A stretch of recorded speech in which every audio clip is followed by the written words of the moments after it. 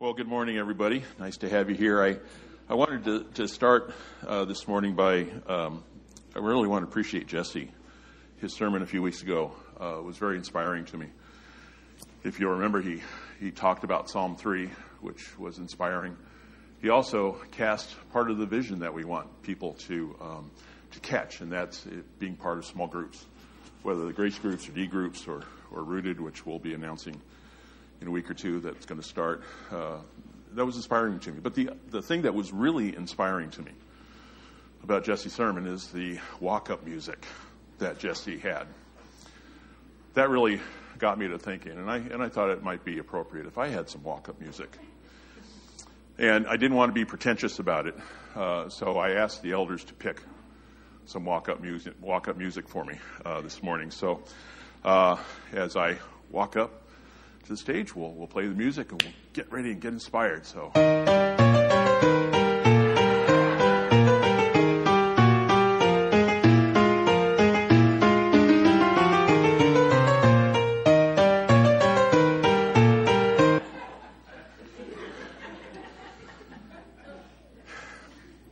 that didn't work. I'm going to have to talk with the elders. Why don't you open your Bibles or your apps to Psalm 6.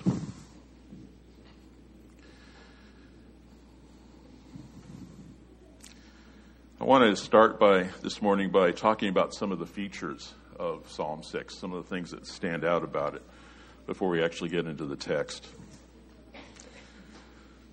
But let's begin with a word of prayer. Father God, thank you for this morning. Thank you for your word, and thank you for your time here with us. And your time here with us is all the time. You're in us and you're among us, and we appreciate your presence and ask, Lord, that we would honor your presence this morning, that what is spoken here will be what you want to be spoken, and that what is spoken, Father, will penetrate our hearts and our minds and enable us to become more like you. Thank you. In Jesus' name, amen. Okay. First thing about Psalm 6 that you'll notice, and I'm sure if you've read it or you've just read Psalms in general, is that there's a phrase that's used in it, and it's called "How long?" How long, O Lord? That's used a lot in the Psalms. And it's used at least a dozen times in the Psalms, and in Psalm 13, it's used 4 times in the first 2 verses. I want to look at that for a moment. Psalm 13, 1 and 2. How long, O Lord? Will you forget me forever? How long will you hide your face from me? How long must I take counsel in my soul and have sorrow in my heart all day? How long shall my enemy be exalted over me? We quickly see that how long used in the Psalms like this is a cry, and it's often a desperate cry. It's a cry to God to save or to deliver, to remember or renew, to restore, or simply for God to make himself known. And I would suggest that while it is a cry, it is a cry of faith. Second thing I want you to notice about Psalm 6 is that it's a lament psalm or a complaint psalm, and there are many of these types of psalms in the book. David's deeply troubled at his condition, and he's asking God, really complaining to God, and asking him to deliver him. And another feature of this psalm, as in many, many psalms, is a literary technique called parallelism. Parallelism is a literary technique where the first line of a verse or a stanza is essentially repeated in the second line or verse to emphasize or to strengthen the thought that's trying to be established. An example that we might relate to is something like this. The phone was ringing, the dishes were washing, and the dinner was burning. That each one of those phrases by themselves communicates something. When you put all 3 together, it communicates there's chaos in your house. That's parallelism. Verse 1 in Psalm 6 says, O Lord, rebuke me not in your anger, nor discipline me in your wrath. David is saying 2 things that are really the same thing, because he wants to emphasize that. And that's, as I said, present in many, many Psalms. It's present in Proverbs. It's present even in some of the Hebrew prose. The structure of this psalm is called a strophe, and that simply means that the lines of the psalm are grouped together in thematic units. Verse 1 through 3 could be titled A Plea for Mercy. Verse 4 and 5 could be titled An Appeal to God's Love. Verse 6 and 7 could be Appeal to Personal Remorse. And verses 8 through 10 could be Hope for Deliverance. But the point is that these units are all thematically linked. Strophe is what that's called. And then there's this superscription. I'm sure you've noticed when you've read Psalms that some Psalms have this line or this set of instructions at the beginning of the Psalm. We call it a superscription, and usually in your Bibles it's the type is set differently. Perhaps it's capitals or perhaps in italics or something like that. And the superscription is an instruction. It's an instruction how to play the psalm, how to play the music of the psalm. Or it might be a note about the incident that the psalm is about. Sometimes it's both. Not all psalms have superscriptions, but today's psalm does. And in fact, it says, to the choir master with stringed instruments according to the Sheminith, a psalm of David. Sheminith means eighth. One of the things about the superscription is that sometimes they use Hebrew words that we're not really familiar with. And so sometimes we don't really know exactly what's being referred to. Sheminith is one of those words. It means eighth. It could mean that it's to be played on a 8-stringed instrument. It could be a reference to the tempo or the style of music. We're not entirely sure which it is. And some people ask, well, is that part of Scripture? Is that part of the inspired writings of the Psalms? And the answer to that, the best answer to that I can give you is that the Hebrews thought so.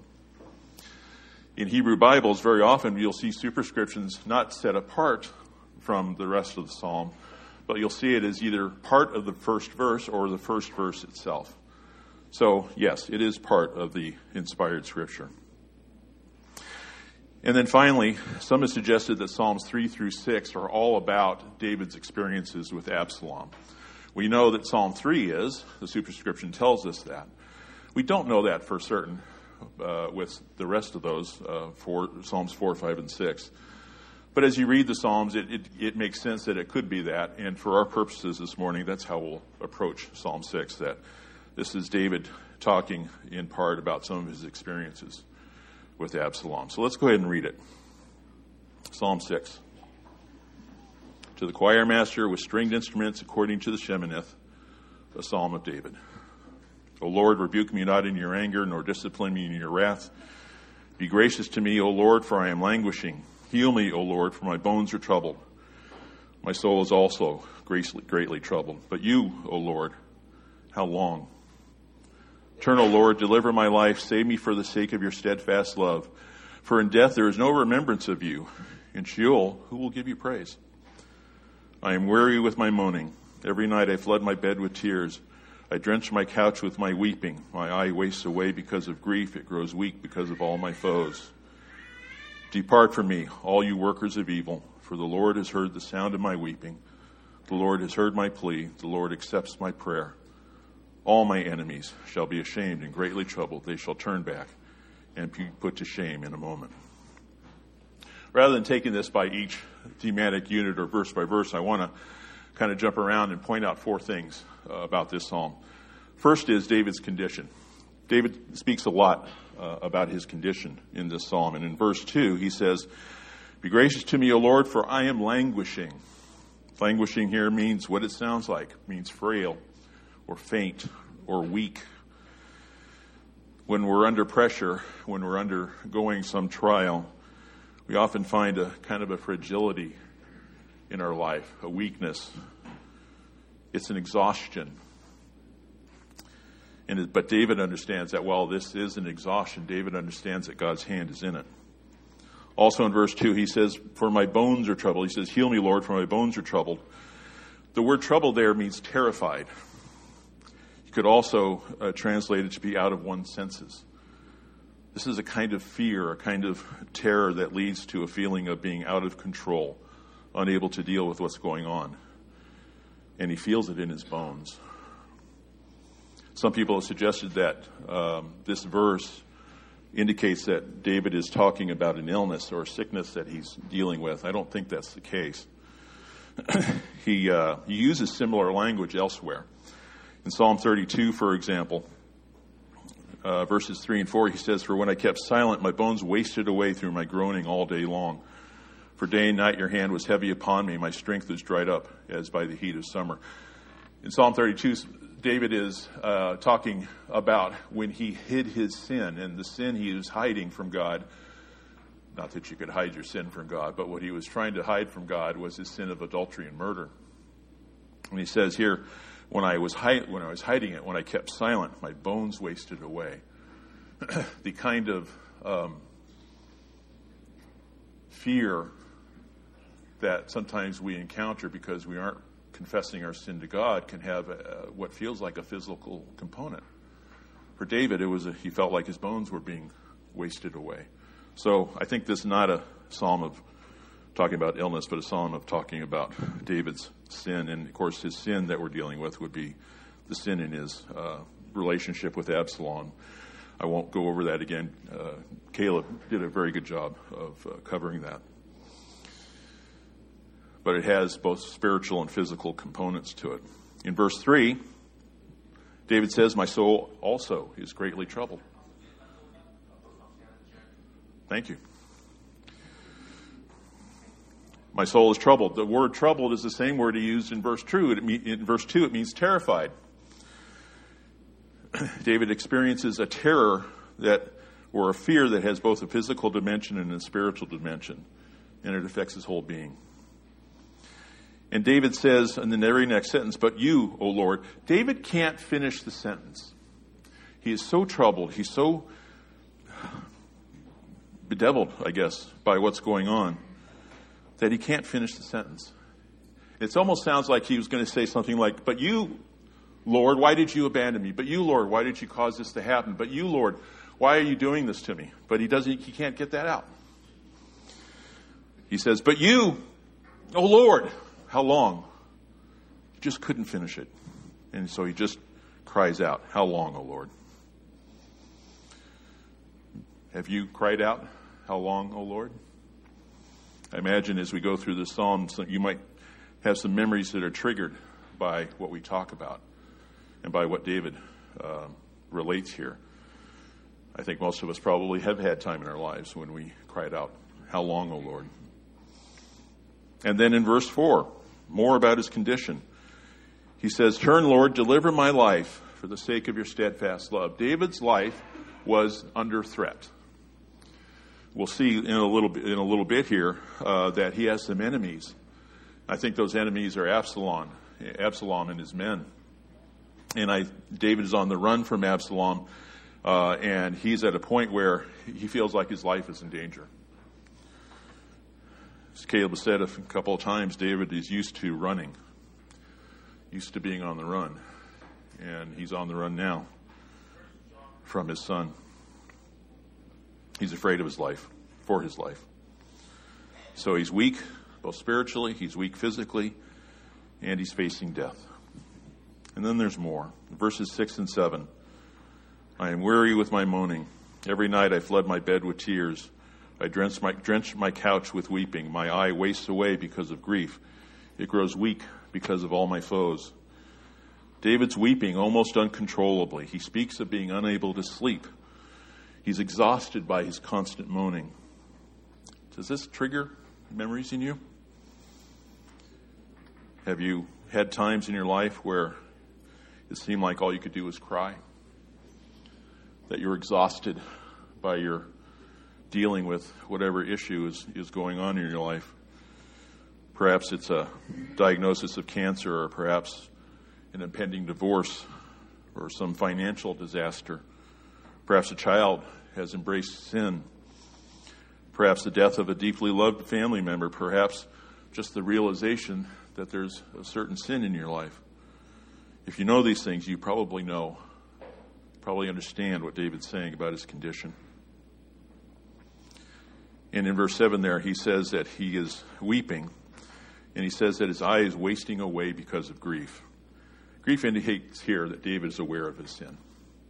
He knows what's going on. And again, note here that he says that his eye wastes away. Not eyes, but eye. It's singular, and that suggests that, again, this is not physical illness, or he's not suggesting that David's losing his eyesight, but he's suggesting that David's in a position where he can't do anything else. Perhaps the best way to say it is not so much that he an inability to do something, but that there's nothing left to do. I've shared this before in other contexts and with other groups, and I won't take a lot of time to talk about it here, but Nancy and I had a time like this. We had a time of financial disaster. And if you've ever experienced anything like that, you know you get to the point where there's just nothing left. You can't do anything. There's no steps you can take. And it's exhausting. Perhaps you're familiar with something like that. David is weak because of his foes. He looks forward. He understands that there's sin in his life that he has to deal with. He understands that at the same time he has foes, Absalom and his men who are after him. Perhaps death is imminent. And David says, I'm weak. I can't do anything else. And I would suggest that the discipline that God has brought on David's life is Absalom and his sons. David does talk about discipline, and this is the second thing I want to talk about this morning. In verse 1, he says again, rebuke me not in your anger, nor discipline me in your wrath. Note here that David does not ask to not be disciplined. He asks God not to discipline him in his wrath or in his anger. The Hebrew word for discipline here includes the idea of punishment. But it also includes the idea that this discipline has a goal. It's a goal for correction, or to take a warning, or to teach, or to catch, in the sense that to stop somebody from going too far. It seems that David understands what God has proposed, or purposed, I should say, in the discipline of his people, and in his own discipline. Jeremiah understands this. In chapter 30, verse 11, Jeremiah says, quoting God, for I am with you to save you, declares the Lord. I will make a full end to all the nations among whom I scattered you. But of you I will not make a full end. I will discipline you in just measure, and I will by no means leave you unpunished. Deuteronomy also understands this. God says, know then in your heart that as a man disciplines his son, the Lord your God disciplines you. And if that sounds familiar, it should, because the New Testament talks about discipline, even discipline for sin. Hebrews 12 talks about it. I have a long passage here. I guess I'm not going to read the whole passage, but the writer of Hebrews says, in chapter 11, I showed you all the people who displayed great faith. And he says, I want you to get rid of all the weight of sin and everything that encumbers you. I want you to lay it aside, and I want you to look at Jesus, who's our example. And Jesus, of course, did not sin, but his example was that he endured the cross for what was before him. And then he says, in your struggle against sin, you haven't yet even shed blood. And then in verse 5, he says, this is Hebrews 12, verse 5, and have you forgotten the exhortation that addresses you as sons? My son, do not regard lightly the discipline of the Lord, nor be weary when reproved by him. For the Lord disciplines the one he loves and chastises every son whom he receives. In verse 10, talking about fathers who discipline their sons. For they discipline us for a short time, as it seems best to them. But he, meaning God, disciplines us for our good, that we may share his holiness. For the moment, all discipline seems painful rather than pleasant, but later it yields the peaceful fruit of righteousness to those who have been trained by it. So yeah, God does discipline us for our sin, and the reason he does is to get sin out of us. The purpose of such discipline is that we would share in his holiness, and that the discipline would yield the peaceful fruit of righteousness. He disciplines us because he loves us. Now, let me say at this point that if you are undergoing something, or perhaps you have undergone something, some trial or something else, I'm not suggesting that every trial, every hard time is because of sin. I think God deals with our sin in gentle ways most of the time. And that God makes us aware of our sin, and we confess it, and it's dealt with. But on occasion, we get a little stubborn, like David did with his sin of adultery and murder. He got stubborn. He tried to hide it. And it caused God to discipline him, and it was hard on him. Most of the time, that's not the case for us, though.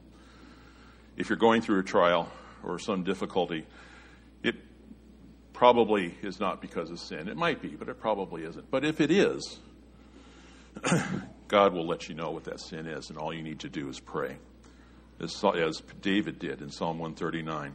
Search me, O God, and know my heart. Try me and know my thoughts, and see if there be any grievous way in me, and lead me in the way of everlasting. If you ask God to reveal your sin to you, he will, which is a blessing because then you can confess it. But there's another type of discipline in the New Testament that's not a discipline for sin, but rather a kind of discipline to see the depth of your faith. It's what we often call trials. James 1 says, "Count it all joy, my brothers, when you meet trials of various kinds.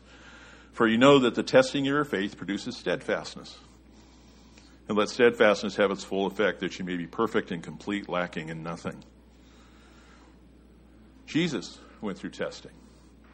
And in fact, after Jesus entered Jerusalem for the last time, just a few days before his arrest, crucifixion, and trial, he actually alludes to Psalm 6:3, almost quoting it directly, talking about his time of testing. In John 12:27, Jesus said, "Now is my soul troubled." That's almost a direct quote from Psalm 6:3. "And what shall I say?" He says, "Father, save me from this hour, but for this purpose I have come to this hour." Third thing I want to talk about this morning is that David prays. And he asks God for quite a lot. In verses 1 through 3, he asked God not to rebuke him. He asked God not to discipline him. He asked God to be gracious to him. He asked God to heal him. And he just cries out, "Oh Lord, how long?" We've already seen that David has prayed that God would not discipline David in his anger.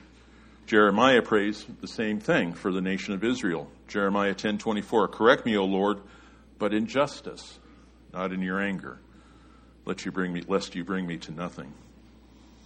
In verse 2, David prays to God that he would be gracious to him and then to heal him. Heal there could be translated restore. David is asking for God's mercy. He's asking for God's grace in this thing that he's going through. He recognizes that he can't resist God's discipline unless God gives mercy. He can't endure God's discipline unless God gives mercy. David's experience in confessing his sin results in the discipline for the sin ends. Look at Psalm 32:5. "I acknowledged my sin to you, and I did not cover my iniquity. I said, I will confess my transgression to the Lord, and you forgave the iniquity of my sin." Selah. Understand here that confession of sin releases one from God's discipline. If God's disciplining you because of sin, once you confess it, you acknowledge that God is right about it. You acknowledge that you sinned against God. The discipline will end. Now, the consequences of your sin may not end. Some of the consequences of your sin may not be mitigated. But the discipline will. In David's case, he was still dealing with Absalom. And I would suggest that while David doesn't record it, I would suggest that it's within these first verses of Psalm 6 that David did confess his sin. But he bows before God to ask him for mercy. In verses 4 and 5, David prays for his life. "Turn, O Lord, deliver my life. Save me for the sake of your steadfast love. For in death there is no remembrance of you. In Sheol, who will give you praise?"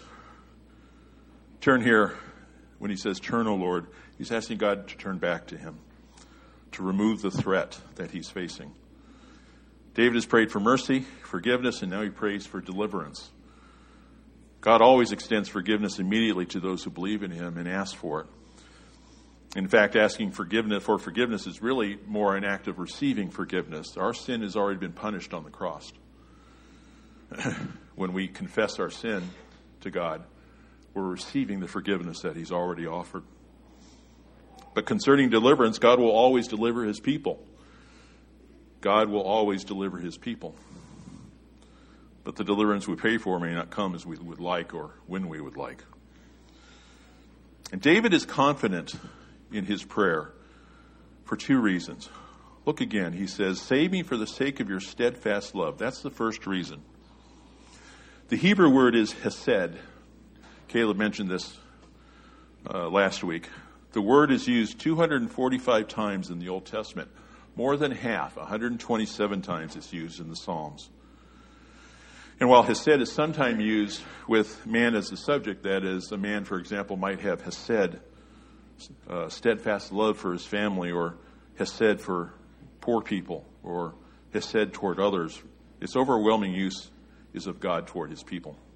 It is a covenantal term, where God is the giver of hesed without regard to the willingness of his people to receive hesed.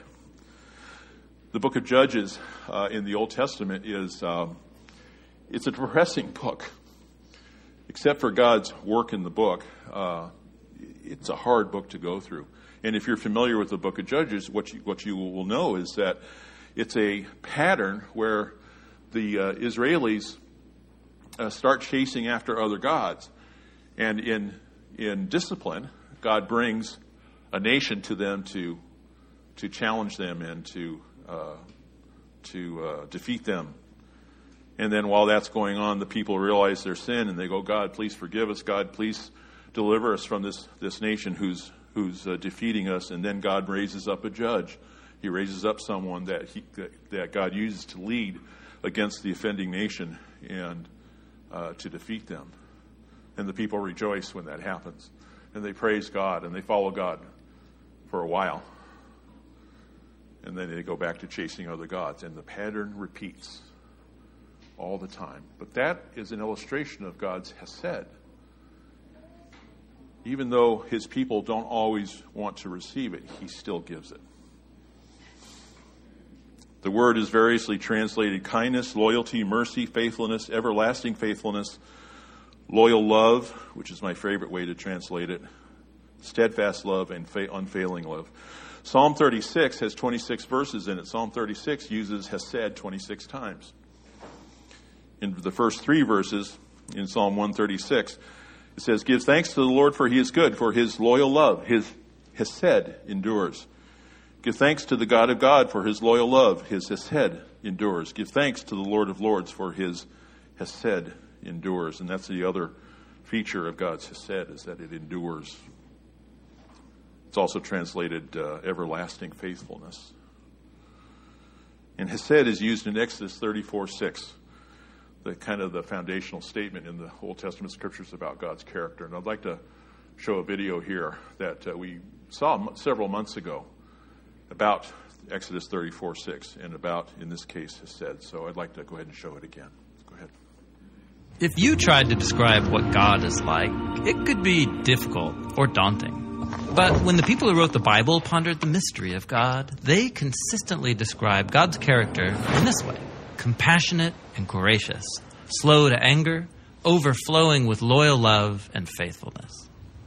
We're going to look at this fourth phrase, loyal love.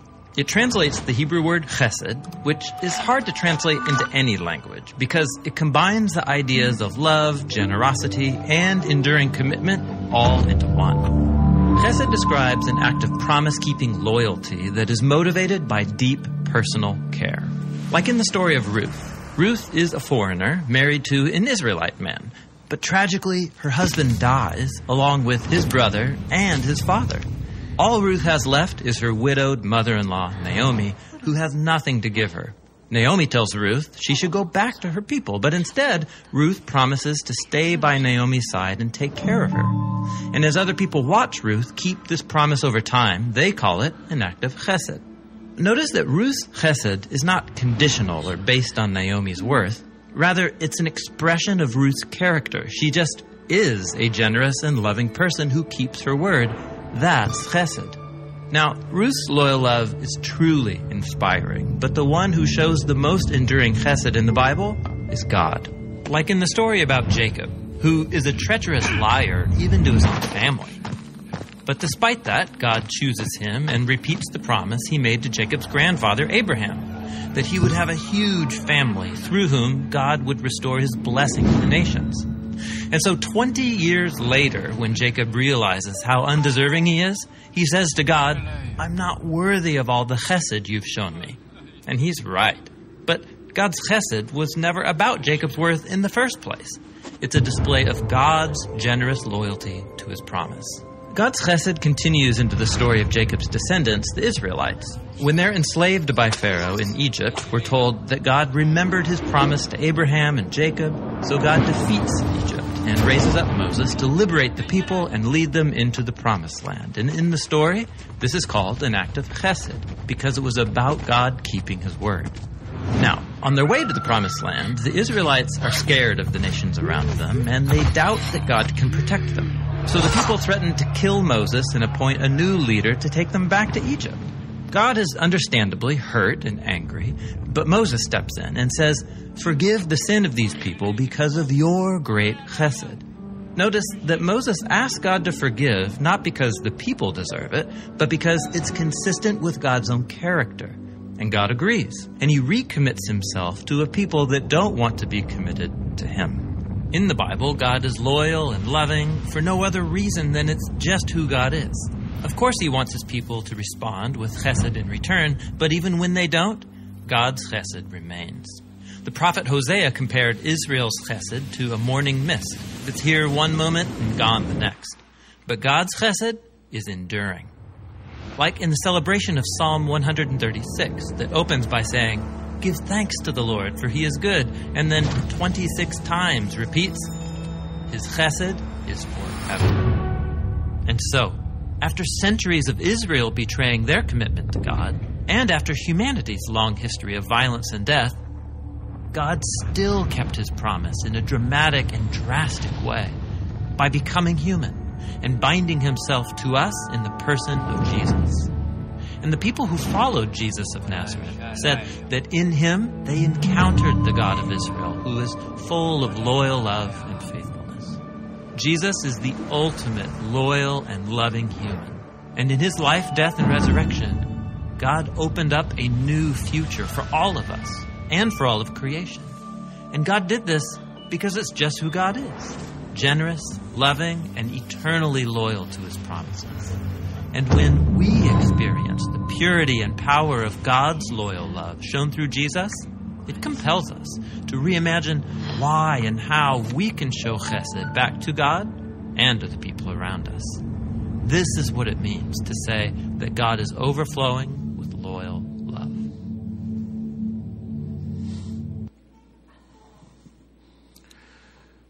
It's good that God has had toward us. Second reason that David believes that God is going to answer his prayers, and found there in verse 5. He says, "For in death there is no remembrance of you, in Sheol who will give you praise." And at first reading, you might look at that and go, well, that sounds a little bit like David's kind of being manipulative toward God. God, if you kill me, if I die, who's going to be around to praise you? You got to keep me around so you can get praise from me, David. I don't think that's what's going on here. I think David is overwhelmed that God has forgiven him.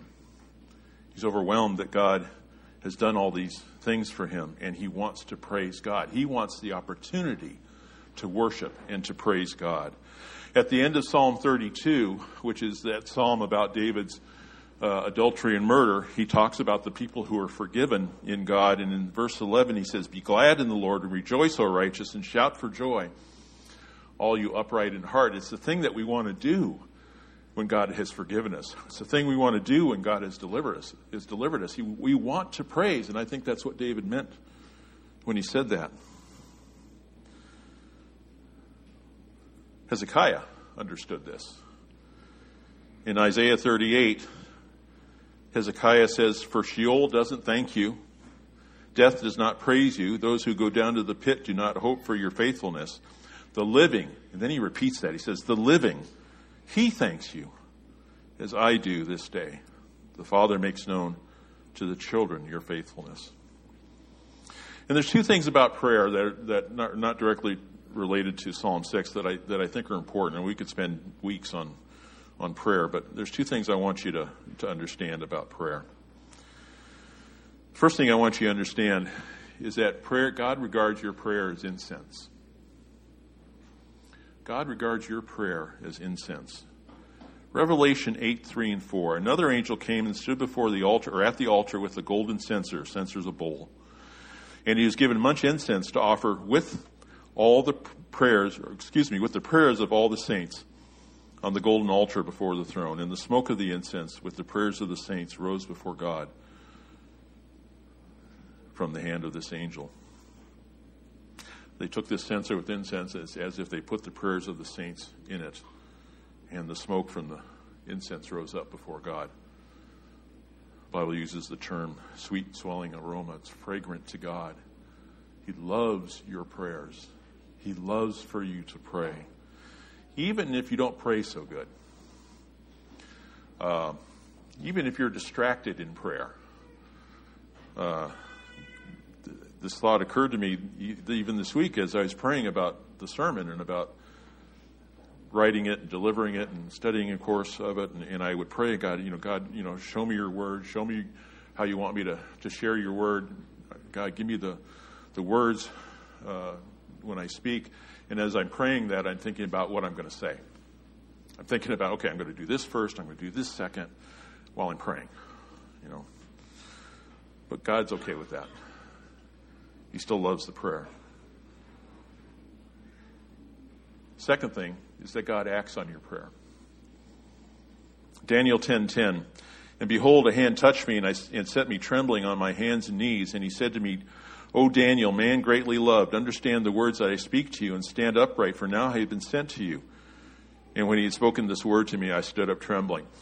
The background here is that Daniel understood that the exile in Babylon would soon be lifted, that the Israelites would soon be permitted to go back to Israel. And he became aware of this, and he became concerned because he wanted to know what the future of Israel would be. He wanted to know the future history of Israel, and so he started praying. And the Bible says earlier, before this passage, that David prayed for 3 weeks for this, and it was an exhausting time for him. And in verse 12 it says, Then he said to me, Fear not, Daniel, for from the first day that you set your heart to understand and humbled yourself before your God, your words had been heard, and I have come because of your words. The passage goes on to talk about a spiritual battle that prevented the angel from getting to Daniel right away. In fact, the spiritual battle lasted 21 days, the 3 weeks that David prayed. The point I want you to get from this is when we pray faithfully, God acts. God acts on their prayers. The incense of your prayer, God acts on when you pray. Now, it's hard for us to see sometimes, maybe a lot of times, that God is acting. We don't have the spiritual eyes to see sometimes what God is doing, but you can be confident in the fact that God acts when you pray. It may not be in the time you desire or in the way you desire, or maybe not even a way you understand, but God acts. Isaiah agrees. Isaiah 65:24. Before they even call out, I will respond. While they are still speaking, I will hear. Your incense of prayer goes up to God, and he acts on it immediately. And the fourth thing I want to highlight here is that God answers. In verses 8 through 10, David says, Depart from me, all you workers of evil, for the Lord has heard the sound of my weeping. The Lord has heard my plea. The Lord accepts my prayer. All my enemies shall be ashamed and greatly troubled. They shall turn back and be put to shame in a moment. This is a dramatic shift in tone and language in this psalm. In the first 7 verses, David's complaining. He's crying out to God. He's praying for mercy. And then all of a sudden in verse 8, something's changed. David has become aware that God is answered his prayer. And the parallelism here in verses 8 and 9 is striking. Listen, the Lord has heard. The Lord has heard. The Lord accepts my prayer. Let me say that again. The Lord has heard. The Lord has heard. The Lord accepts my prayer. David wants to really get the point across to us that he knows God answered him. And David knows that God is going to defeat his enemies at a point when he had nothing left to do. How David knew this, he doesn't say. We don't know if perhaps God communicated in some way verbally to him, or perhaps David heard God's voice in his heart, or maybe David just came to the conclusion based on his experience with God and his knowledge of God that he just knew that God would deliver him. And the language there in that verse suggests that the defeat of his enemies wasn't present, but it was future. We don't know how far in the future it was. Could be a week, a month, a year. We don't know that. Some translations translate verse 10 by saying, my enemies will be ashamed and greatly troubled. So how David knew God was going to do this, we don't know. When this would happen, we don't know. But David was supremely confident. Derek Kidner, in his commentary on this passage, says, this sudden access of confidence found in almost every supplicant psalm is most telling evidence of an answering touch from God. So what do we do with this? I suggest 4 things. And let me make a prediction here. I'm not the prophet nor the son of a prophet, but I think I can make an accurate prediction. All of us, either have been through a trial, are enduring a trial now, or will endure a trial. If you are, or if you will, I would suggest the following applications. First, pray. Pray some more. Remember that God covets your prayers. God enjoys your prayers as he would enjoy incense. He loves to hear you pray. So pray. And pray some more. And remember that God acts on your prayers. God hears your prayers and he acts on them. So pray. Even if you don't see the answers, or the answers don't come when you want them, pray. If you're going through something and you may be thinking, oh, I wonder if there's some sin going on here that needs to be confessed, pray to God. Ask him to reveal any sin that's there. And when he reveals it, confess it. And God wants you to know if there's some sin that you haven't confessed, if there's some sin blocking your relationship with God, God wants you to know that so you can take care of it. So when you pray, he'll reveal it to you. And if there is no unconfessed sin, as I think is probably the case in most trials, ask God what he wants to develop in you. He may not directly reveal that to you, at least not all at once. But trust that he will make use of that trial to draw you closer to him, to make you more like Jesus Christ, to make you more steadfast in your confidence in God. And then finally, know and trust that God will deliver at the right time and in the right way. I want to finish by relating a story of a pastor by the name of Don Baker. He's a Baptist pastor. I did some Googling on him and found out that he died 2 years ago. James Montgomery Boyce, in his commentary on Psalm 6, briefly talks about the experience of Pastor Baker. And Boyce says that Pastor Baker experienced a severe depression. He spent months in therapy and soul searching and spent time hospitalized for the depression. Nothing worked. One day he was by himself near a lake where his family had a cottage. He had been praying for a long time and with many tears. And here is what happened in Pastor Baker's words. I continued to kneel by that couch long after the tears had dried and after the prayer was finished. I noticed as I remained there that things felt different. Nothing ecstatic or noisy, nothing high-powered or sensational. I just felt different. As I examined that feeling, I became aware of strength in my limbs, of objects before my eyes. I saw, I felt, I heard. Was it possible? Was the cloud finally gone? Had my world come alive again? I stood and moved carefully at first. The feeling, the sensations, the awareness, the strength. Was it real? Was it back to stay? I began thanking and praising God, singing and laughing. Put in my shoes and ran down the hillside, more falling than running, from the cabin to where carpenters were building a new dining hall. One of my deacons was there. I shouted to him, "Jerry, I'm all right. Thank you for praying." Jerry looked bewildered and unbelieving. He needed time, but eventually he too would rejoice at the reality of what had finally come full circle. I continued to walk with vigor for the full 3 miles around the lake. I sang, I cried, I laughed, I prayed, I quoted scripture. I talked to the birds. I talked to the trees. To this day, I'm grateful no one saw me. I would have been shipped back to Ward 7E for sure. Boyce concludes, is this exceptional? Perhaps, but nevertheless real. It is what happens for those who turn back to God because he is still there. He is always there, even though for a time we may not be aware of it. Let's pray. Father God, we don't want to go through trials. They're hard, and they hurt, and they're painful. They bring agony. God, we realize that going through trials is necessary and useful for us. Sometimes, Father, it's a way for you to discipline us to get some sin out of our lives. Most times, I think probably it has more to do with you just building us up to be more like your Son. So in that, Father, we welcome trials. Not because we want to go through pain, but because we want to be more like your Son. So as we go through trials, Father, may we pray. May we look to you. If there's sin, may we confess it.